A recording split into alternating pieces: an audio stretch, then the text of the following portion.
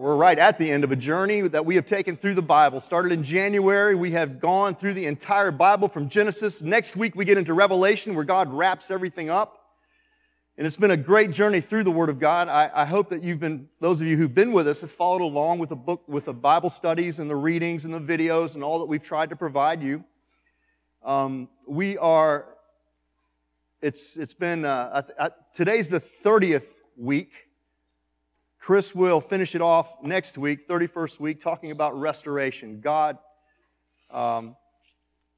restoring His kingdom here upon the earth when Jesus returns. And I'm so ready for that to happen. I don't want to read about it. I want to see it. You know what I mean? That's where I'm at today. But we're not quite there yet. And then the week after that, I have a friend coming in. His name is Paul Williams. And he is going to go into a little bit more detail about the end time events. We'll have a conference that will start, or a seminar, whatever you want to call it, that will start Friday. We'll have a couple of sessions on Saturday and then finish up Sunday morning in service. But that's 2 weekends away, and I hope that you can make plans to attend. We'll try to feed you and treat you right. We're just going to come and find out more about what the Lord has to say about those end-time events, because with all my heart, I believe we're living in the last days. I've always been fascinated by the last words spoken by famous people. I love biographies anyway, but the last words of these people have always fascinated me. Sometimes those words are just so filled with irony. For instance, an R&B singer back in the 50s named Johnny Ace. You've probably never heard of Johnny Ace, but he was quite a singer and guitar player. While he was playing around with a pistol during a break in a concert, said this. His last words were, "I'll show you that it won't shoot." It did. Sometimes the last words of these famous people give you insight into their beliefs and into their character. When Harriet Tubman was dying in 1913, she was a leader in the anti-slavery movement, the Underground Railroad movement. When she died in 1913, she gathered her family around and they sang together. And her very last words were, "Swing low, sweet chariot." That's sweet, man. She was ready. And sometimes these last words are directed toward family members. And I imagine that the family members hang on to these last words for comfort as they grieve the loss of their loved one. For instance, actor Michael Landon. We remember him, Little Joe, Little House on the Prairie. Michael Landon died of cancer in 1991. His entire family was gathered around his bed. And his son said, "Dad, it's time to move on." And Landon said, these were his last words, "You're right. It's time. Love you all." Took his last breath. I imagine his family hung on to those words as they mourned the loss of their dad and husband. Well, today what we're going to do is we're going to read and study some of the last words written by the Apostle Paul. And I think these are among the most powerful words in the New Testament, words of wisdom and instruction. And frankly, I look at what Paul has to say here and I take it as my marching orders. These are the orders that I live by as a good soldier of Jesus Christ. And I hope that you see them the same way. These are the last words written by this great man of God to a protege, a young pastor named Timothy. But when I read these words, I read them for my own understanding. I want to know how I should live for Jesus in these last days. These are my marching orders. When I get out of bed tomorrow morning, these are my marching orders. And I want you to see them the same way. I want to somehow get across to you the import of who you have been created to be in Christ Jesus. And I want you to understand that there is a responsibility that we bear. We who have been washed in the blood of Christ now have a responsibility to live for Him, to represent Him well in the world that we live in. So please listen to me carefully here. I think these last words are among the most important words spoken to us in the New Testament. Let's watch this little video and we'll summarize chapter 30 and we'll get right back up here. Here's the context in which Paul writes these last words that we're about to read. The Emperor Nero is persecuting the church. Paul has been arrested for preaching the gospel. He's being held in a dark, cold, cramped prison cell in the famous Mamertine prison. It's where Romans would send their prisoners to die, either by starvation or through execution. So as far as Paul is concerned, at any moment he could hear footsteps coming down the corridor to unlock his door and lead him away to the execution chamber where they would either kill him by crucifixion or by beheading him. But Paul's not wasting a moment's time. He's not stuck with a victim mentality asking God, why me? Why me? Instead, what Paul is doing is he is using every moment left to him in this life to encourage others. As a matter of fact, what we know is that Paul writes this letter, the letter that we call 2 Timothy. As he's awaiting certain death, Paul is writing these words to a young man named Timothy, to encourage Timothy, to instruct his friend Timothy to carry on the good work that's begun in Christ Jesus. Let's read these words together. 2 Timothy chapter 3, and we're going to get a little bit into chapter 4. Paul writes and says, "You, however, know all about my teaching, my way of life, my purpose, faith, patience, love, endurance, persecution, sufferings, what kinds of things happened to me in Antioch, Iconium, and Lystra, the persecution I endured. Yet the Lord rescued me from all of them." In fact, everyone who wants to live a godly life in Christ Jesus will be persecuted, while evildoers and impostors will go from bad to worse, deceiving and being deceived. But as for you,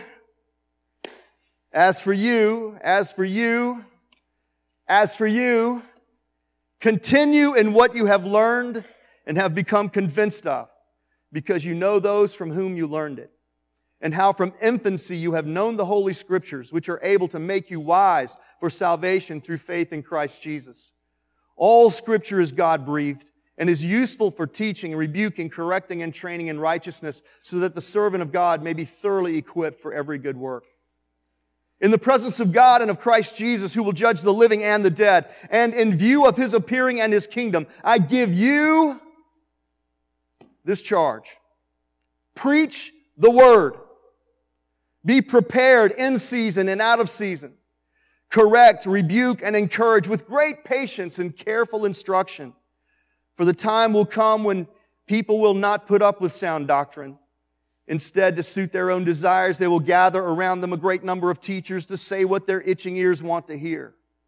They will turn their ears away from truth and turn aside to myths. But you, keep your head in all situations. Endure hardships. Do the work of an evangelist. Discharge all the duties of your ministry. For I am already being poured out like a drink offering, and the time for my departure is near. I have fought the good fight. I've finished the race. I've kept the faith. Now there is in store for me the crown of righteousness, which the Lord, the righteous judge, will award to me on that day, and not only to me, but also to all who have longed for His appearing. Let's pray. Father, I love you so much, and I thank you for this word. Help me, God, just to get out of your way. Spirit of the Lord, speak through me today. I just want to be your messenger. I want to say what you want me to say, nothing more, nothing less. Challenge us today, God, to see that you have raised us up for such a time as this. And help us not to back down, because the situation seems too big and the opposition seems too great. Help us, Lord, instead to see that greater is He that's in us than he that's in the world. Help us to live with power, joy, and love, and hope of what lies ahead of us. We thank you, Jesus. We thank you, Jesus, for your presence here today. Amen. Amen. With all of my heart, I hope you will hear what the Lord has to say to you today. These are words that we need to take to heart ourselves. These words weren't just intended for Timothy, and they just weren't intended for the early church, the church that existed back 2,000 years ago. These words are intended for us today.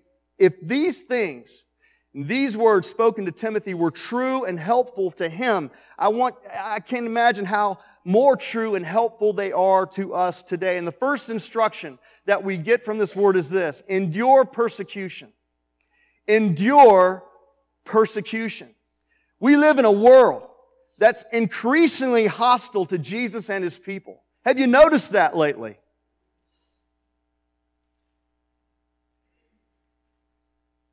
We have people losing their businesses now because they aren't permitted to obey what they believe to be the Lord's commands.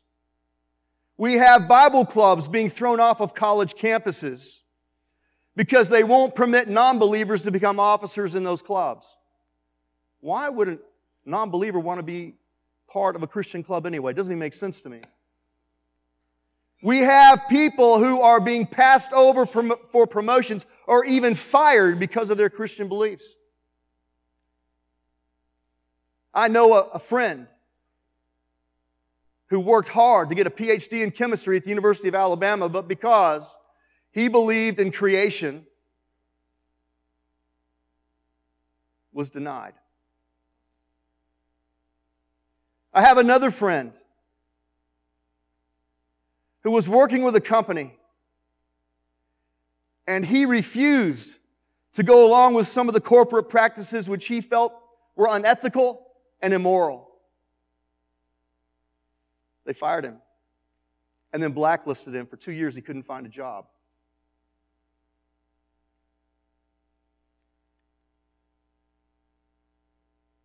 We live in a world that's increasingly hostile to Jesus and His people. When we live for Jesus in a fallen world like ours, we should expect to be going against the flow. There will be opposition nearly every step of the way. We should expect to be misunderstood sometimes. We should expect ridicule sometimes. We should expect sometimes trials and troubles and tribulations, because living for Jesus in a hostile world means that we will often be opposed to the values and the priorities of the world that we live in. Paul reminds us of the price that he paid to live for the Lord in his day, and he tells us we should expect the very same thing. He said, "You, however, know all about my teaching, my way of life, my purpose, faith, patience, love, endurance, persecution, sufferings," about the kinds of things. We've read this, right? We've read it in the book of Acts. You know all about these things that happened to me in Antioch, Iconium, and Lystra, the persecutions I endured, yet the Lord rescued me from them. We know that Paul wasn't rescued from this one, though.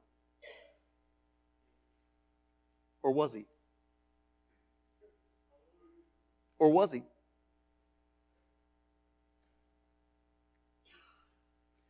In fact, Paul goes on to say, everyone who wants to live a godly life in Christ Jesus will be persecuted. Look, expect persecution. Expect it to come and endure it when it does. When the world around us pressures us to compromise, what do? We obey the Lord and we just keep walking it out. When they tell us to shut up and just line up with the rest of the world, what do? We just obey the Lord and we keep walking it out. When they say our standards are old-fashioned, they're outdated, no longer apply in this modern world, what do? We obey the Lord and we just keep walking it out. Listen, the struggle to remain true to the Lord in our day is real. The struggle is real. Every month, reports come out, and you can read them for yourself on ministry websites like, Martyred for Christ. What's the name of that? I'll give it to you afterwards. Every month, these kind of reports come out from around the world that say 255 Christian brothers and sisters are killed every month. 104 are abducted. They just disappear. I get emails from my pastor friends in India all the time telling me of pastors that have just simply disappeared. Houses burned down.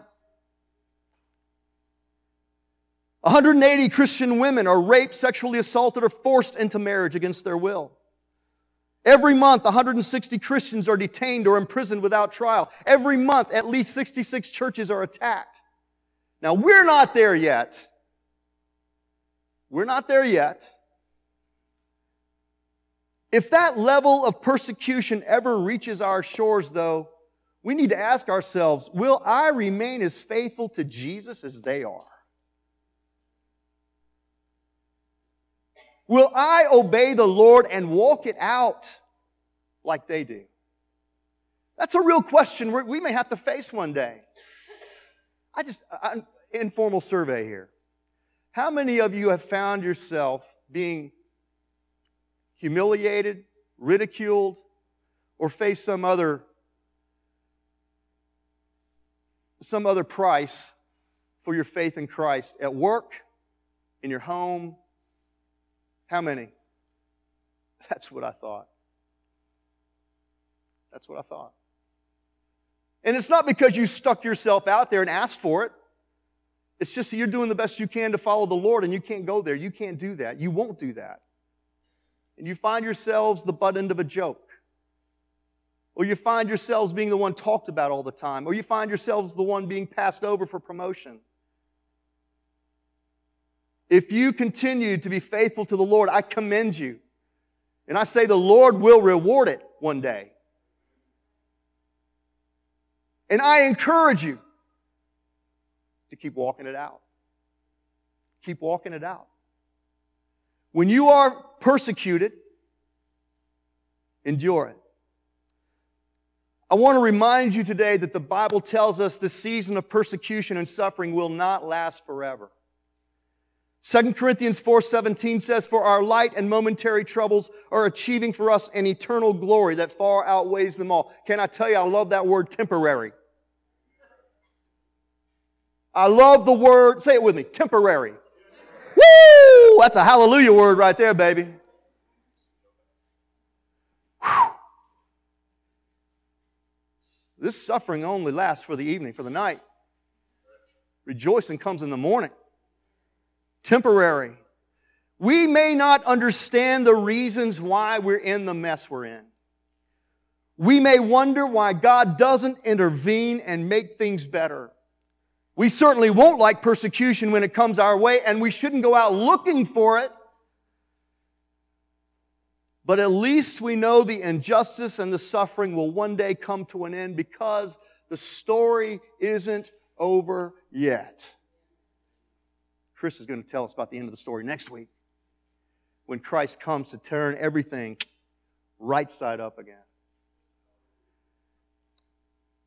It reminds me of a hymn that we used to sing a long time ago. I haven't heard it in a long, long time, and I don't know why it came to my mind. It just did. Maybe you've heard it. Little song was named It Will Be Worth It All. It says, "It will be worth it all when we see Jesus." I bet John could sing it for us like that. John, would you just stand up and sing that little chorus for me? I'll get you a mic, man. You need a mic? If you know it, sing it. When we see Jesus, life's trials will seem so small. When we see Christ, one glimpse of His dear face, all sorrow will erase. So bravely run the race.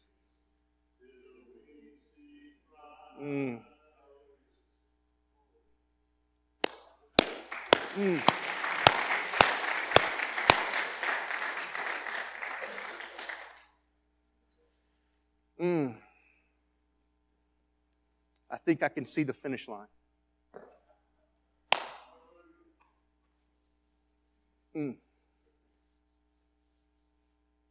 Endure persecution. That's your marching order tomorrow when you head out these doors and go to your jobs. Endure persecution. When you get into that classroom, endure persecution. Just obey the Lord and walk it out. Second, stay biblical. Stay biblical. Stay biblical. Say it with me. Stay biblical. 2 Timothy 3:15 through 17 says, "From infancy you have known the Holy Scriptures, which are able to make you wise for salvation through faith in Christ Jesus. All Scripture is God-breathed and is useful for teaching, rebuking, correcting, and training in righteousness, so that the servant of God may be thoroughly equipped for every good work." Listen, the Bible is literally God speaking to us. Do you want to know what the will of God for your life is? He ain't going to write it in the clouds or write it on the wall. And more than likely, He's not going to wake you up in the middle of the night and say, "This is it." What He's going to do is say, "Would you please open up my Word and read it for yourself?" The Bible is literally God speaking to us. It is God's instrument in saving us. Romans 10:17 says, consequently, faith comes from hearing the message, and the message is heard through the word about Christ. The Bible is God's instruction manual for growing us up. You want to mature in Christ? You want to become the person God has called you to be? Get in the Word. 1 Peter 2:2 says, like newborn babes, you must crave pure spiritual milk so that you will grow into I love this, full experience of salvation. Too many of us are not experiencing salvation in its fullness because we won't read the Word and let the Word train us in it. The Bible is God's foundation for a blessed life. Matthew 7:24, Jesus says, therefore everyone who hears these words of mine and puts them into practice is like a wise man who built his house on the rock.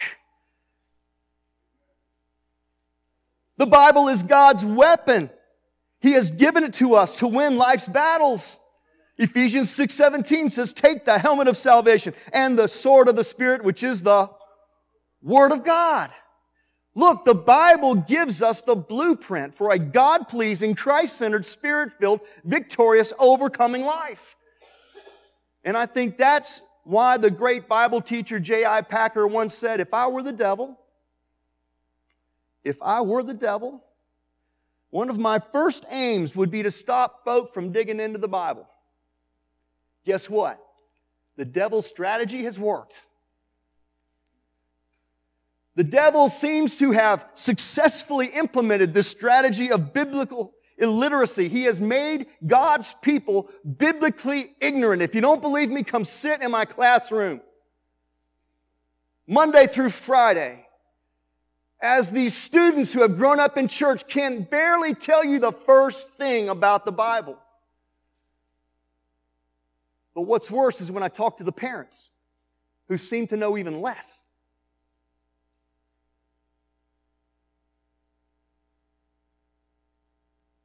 Recent surveys in America say that only 45% of those who say they attend church regularly read the Bible more than once a week.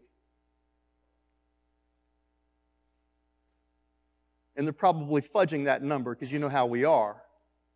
We like to say we do things that we ought to do when we really don't.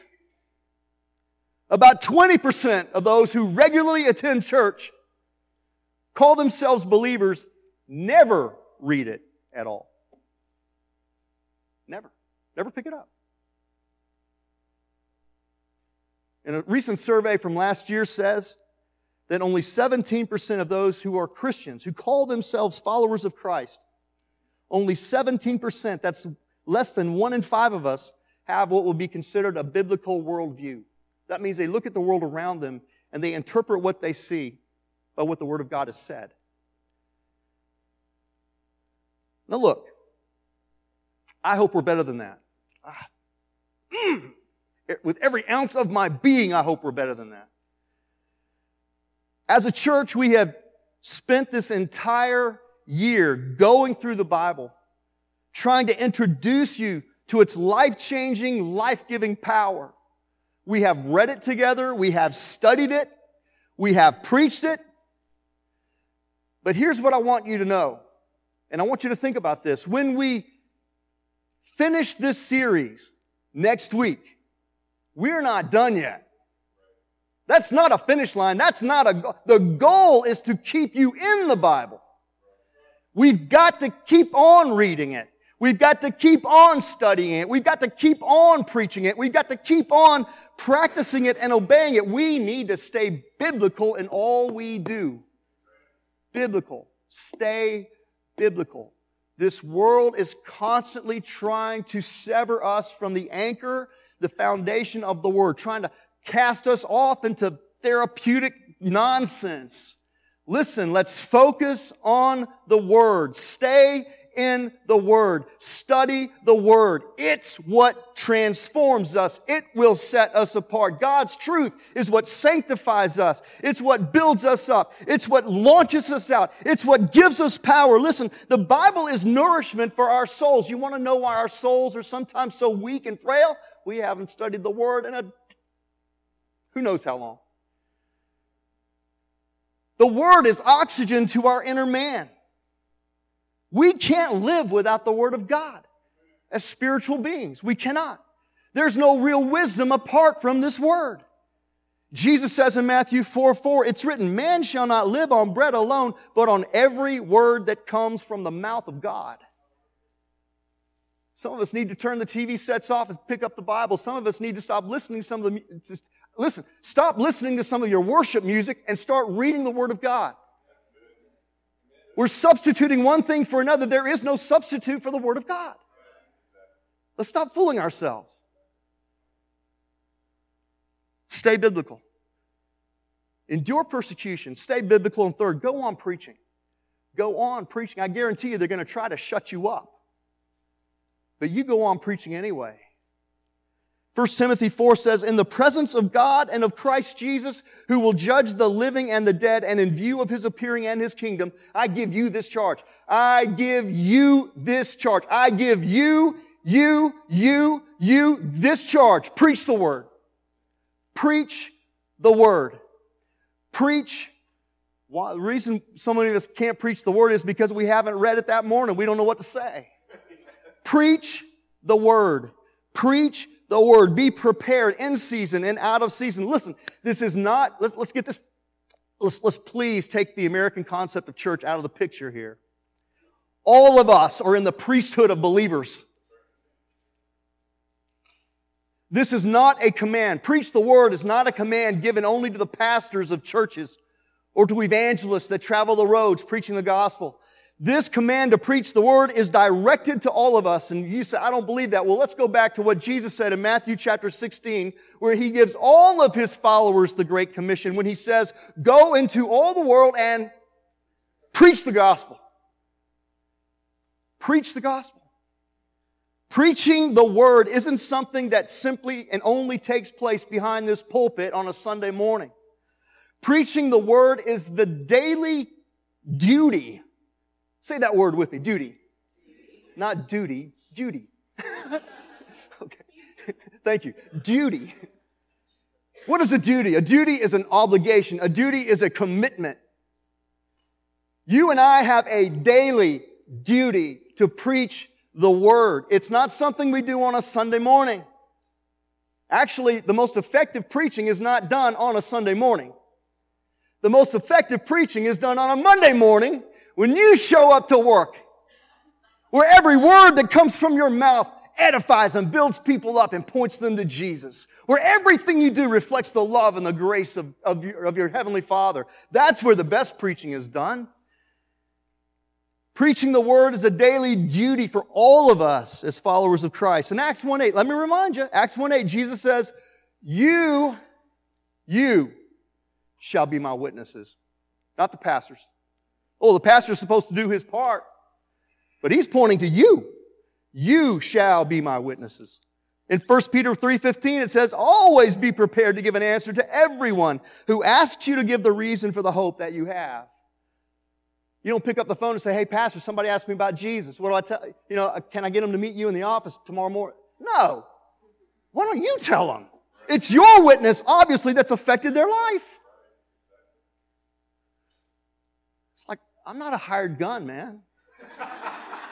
You know? I'm not Jesus' bounty hunter.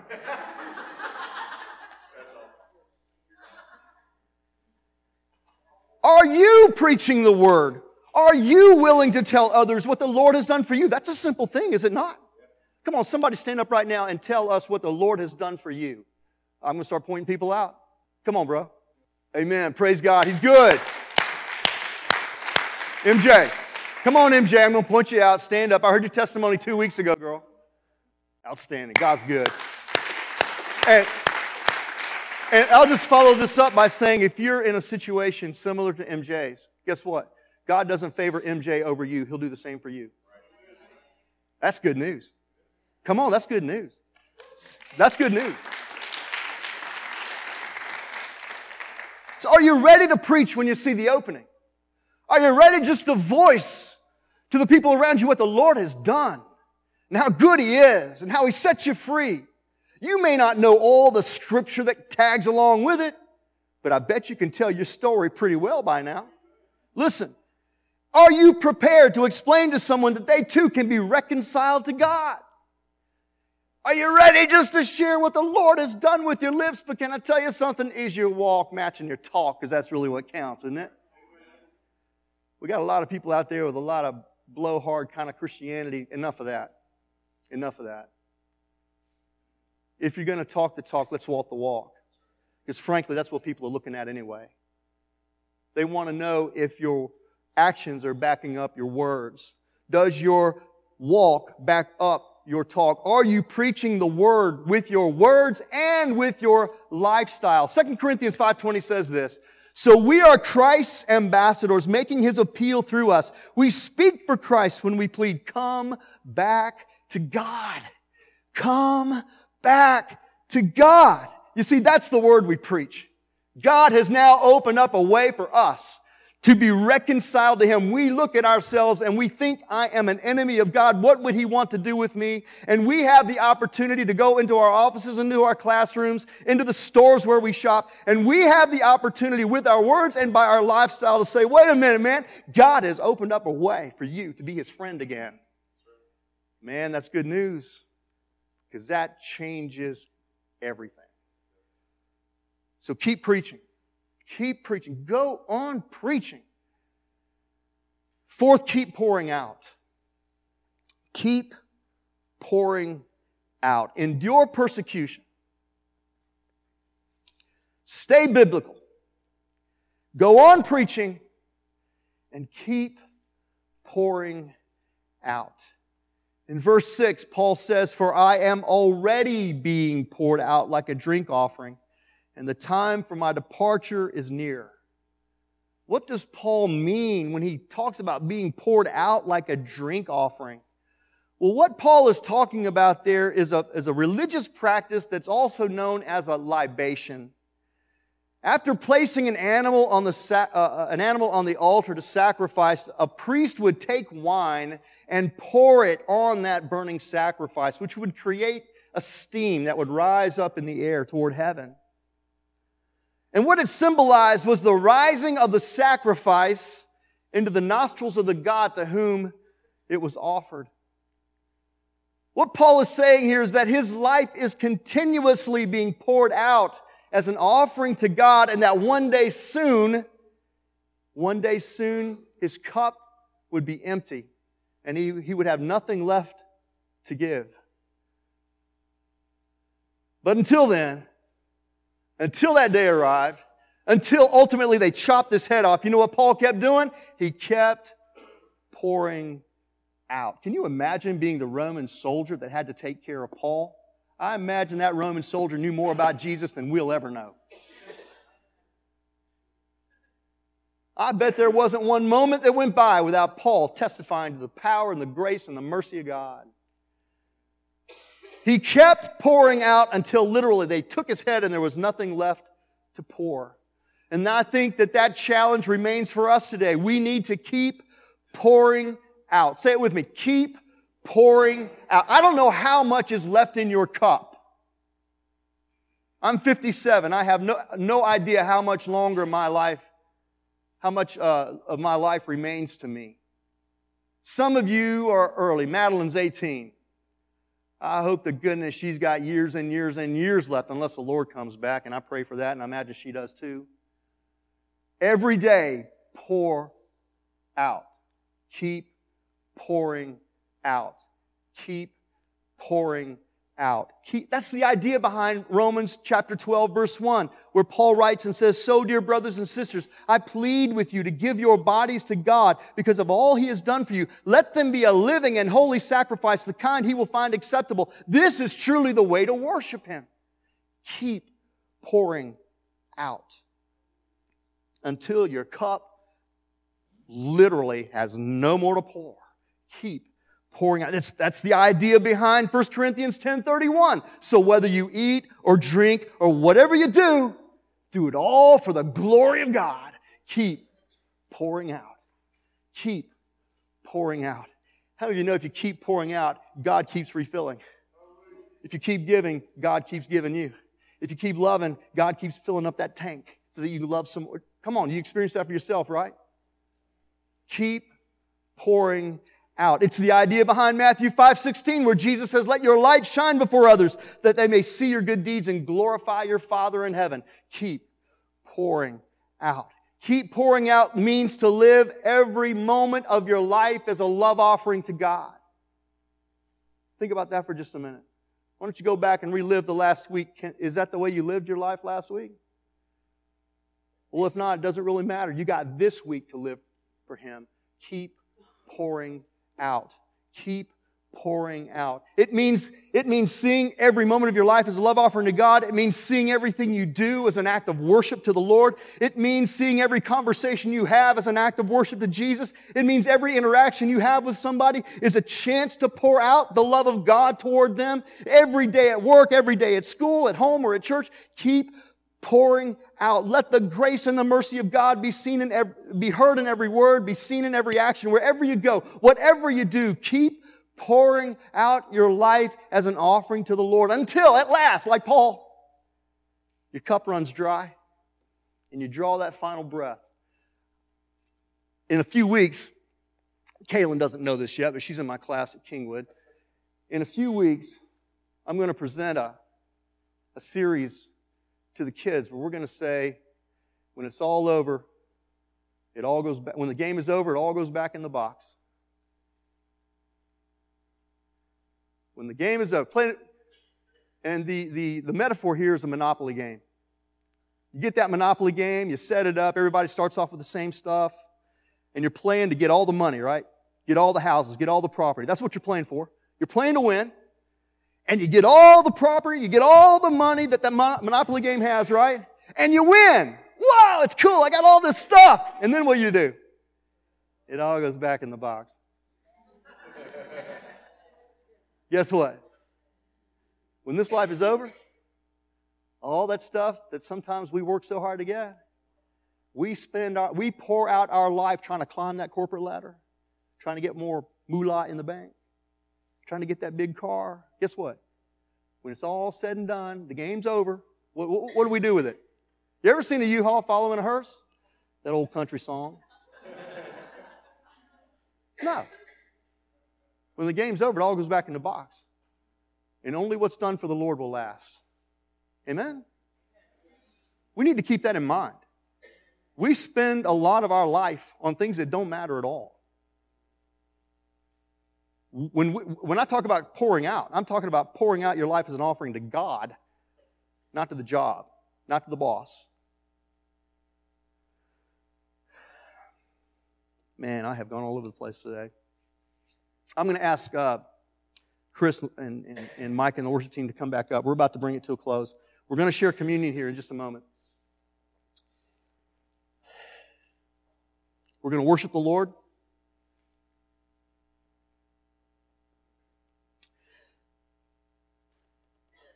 I want you to think about this as we bring this message part of our service to a close.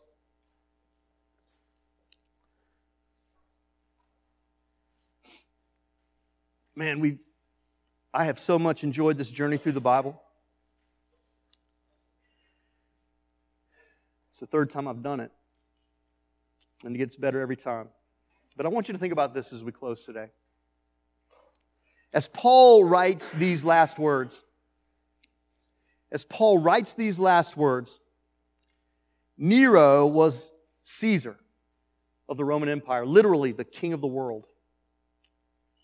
As Paul writes these last words, Nero is living in a palace while Paul languished in a dark, cold prison cell. As Paul writes these last words, Nero enjoyed popularity and the adulation of the masses. He was the Kardashian of the day. Paul, he suffered alone, isolated from everyone he loved. As Paul wrote these words, Nero was hot, man. And Paul was not. Nero was a hero. Paul was just a big zero. And if you had asked people back in the day, who would be the most likely to leave a lasting legacy when they died, everyone would have said Nero. And I doubt anybody would have mentioned Paul. But it's Paul who ended up leaving a lasting legacy. It's Paul who God used to change the world. No one remembers Nero. People don't name their kids after Nero. But I've met several Pauls and Paulines and Paulettes. People don't name churches and schools after Nero. But you can't get too far without seeing a building, a school, a hospital named after Paul. Paul left a permanent mark on this world. Paul lived well, Paul died well, and Paul left a lasting legacy as a result. Listen,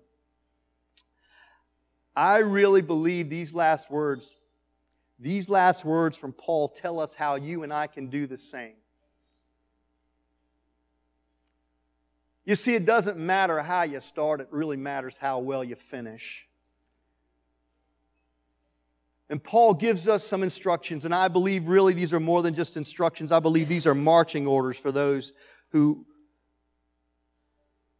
are in the family of God. Endure persecution when it comes. Stay biblical. Stay biblical. Don't let them talk you out of the truth and power of the Word of God. Go on preaching. Let your words and your life be a testimony to the grace and the mercy of God. And keep pouring out. Keep pouring out. Let every moment of your life be lived as an act of worship to the Lord, the one who saved you, the one who redeems you, the one who called you by name, the one that lifted you up from the pit and put your feet on solid ground. You keep pouring out for the glory of God. Let everything you do, everything you say, be to His glory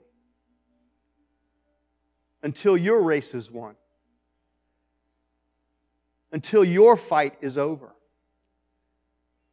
until you hear in the end Jesus say to you, well done, well done, well done. There's a crown that awaits you. There's a crown that awaits you.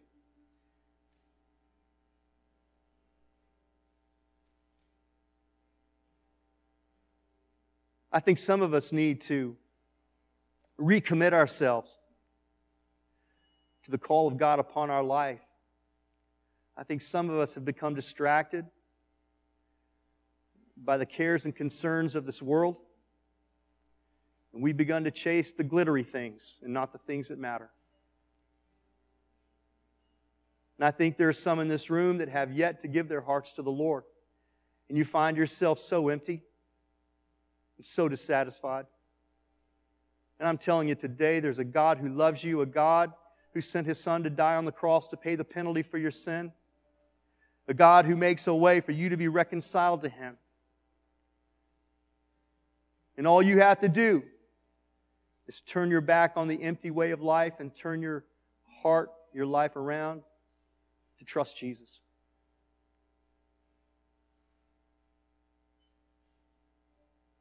I don't know where you're at, and I don't know what the Holy Spirit may be saying to you. But here's what we're going to do the next few minutes. We're going to worship the Lord. We're just going to sing some choruses.